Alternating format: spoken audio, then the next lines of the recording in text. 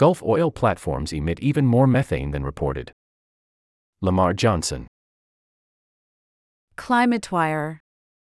Oil and gas operations in the Gulf of Mexico emit more methane than estimated in government inventories, according to researchers from the University of Michigan.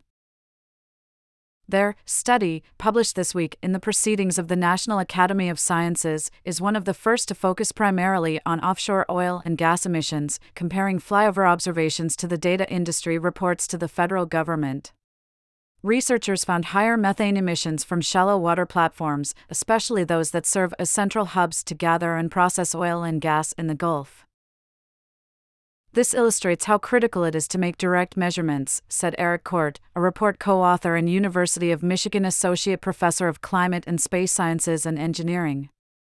We would have had no idea what the climate impacts would be from the Gulf in an accurate sense without these measurements. Researchers found that the carbon intensity of the Gulf's oil and gas production could be as much as twice as government estimates. That calculation included major on-site greenhouse gas emissions, carbon dioxide from combustion, and methane losses through venting. While carbon dioxide emissions were pretty close to inventory data, the study found that methane emissions from shallow water central hubs were higher than reported and accounted for half of greenhouse gas emissions from federal offshore oil and gas production in the Gulf. Cold venting, where unlit methane is released into the atmosphere, and older facilities closer to shore are the primary culprits of the undercounting, researchers said. Methane is the majority of the greenhouse gas footprint in the basin, said Alan Gorchovnegrin, the report's lead author and a doctoral candidate at the University of Michigan. When you look at the literature, people looking at the carbon density of other fossil fuel basins, methane isn't always the biggest part of the budget. The carbon intensity of offshore oil and gas operations in shallow state waters was nearly the same as the carbon intensity of a consumer burning natural gas for energy, according to Gorchovnegrin. Gorchovnegrin said there are 160 central hubs in federal shallow waters and 93 in shallow state waters. The analysis did not include emissions from more than 1,700 shallow water satellite facilities, some Texas shallow water facilities that don't follow central hub designs, and pipeline leaks. While researchers say these emissions could be important, they are assessed to be small in comparison to the central hubs.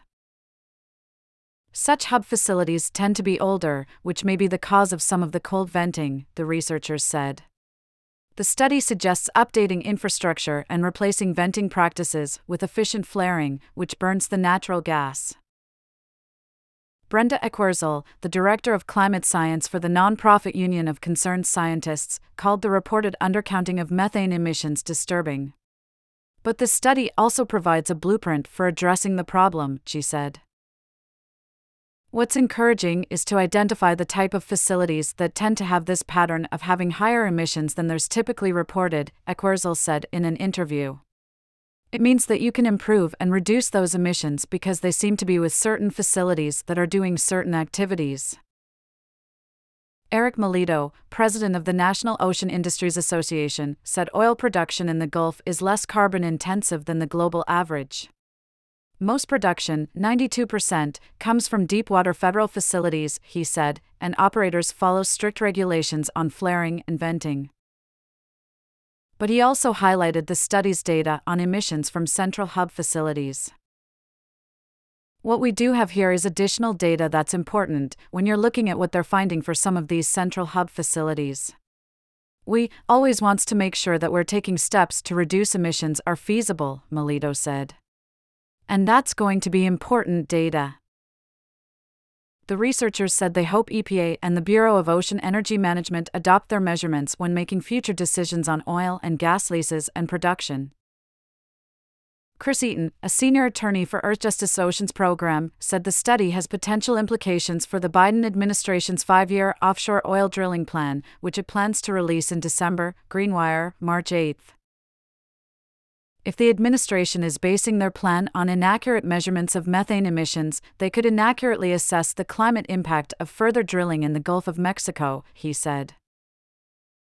We shouldn't be doing more leasing, Eaton said.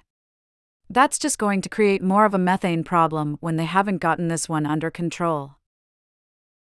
This story also appears in EnergyWire. Reprinted from END News, with permission from Politico, LLC. Copyright 2023. END News provides essential news for energy and environment professionals. About the author, S. Lamar Johnson is a reporting fellow for END News.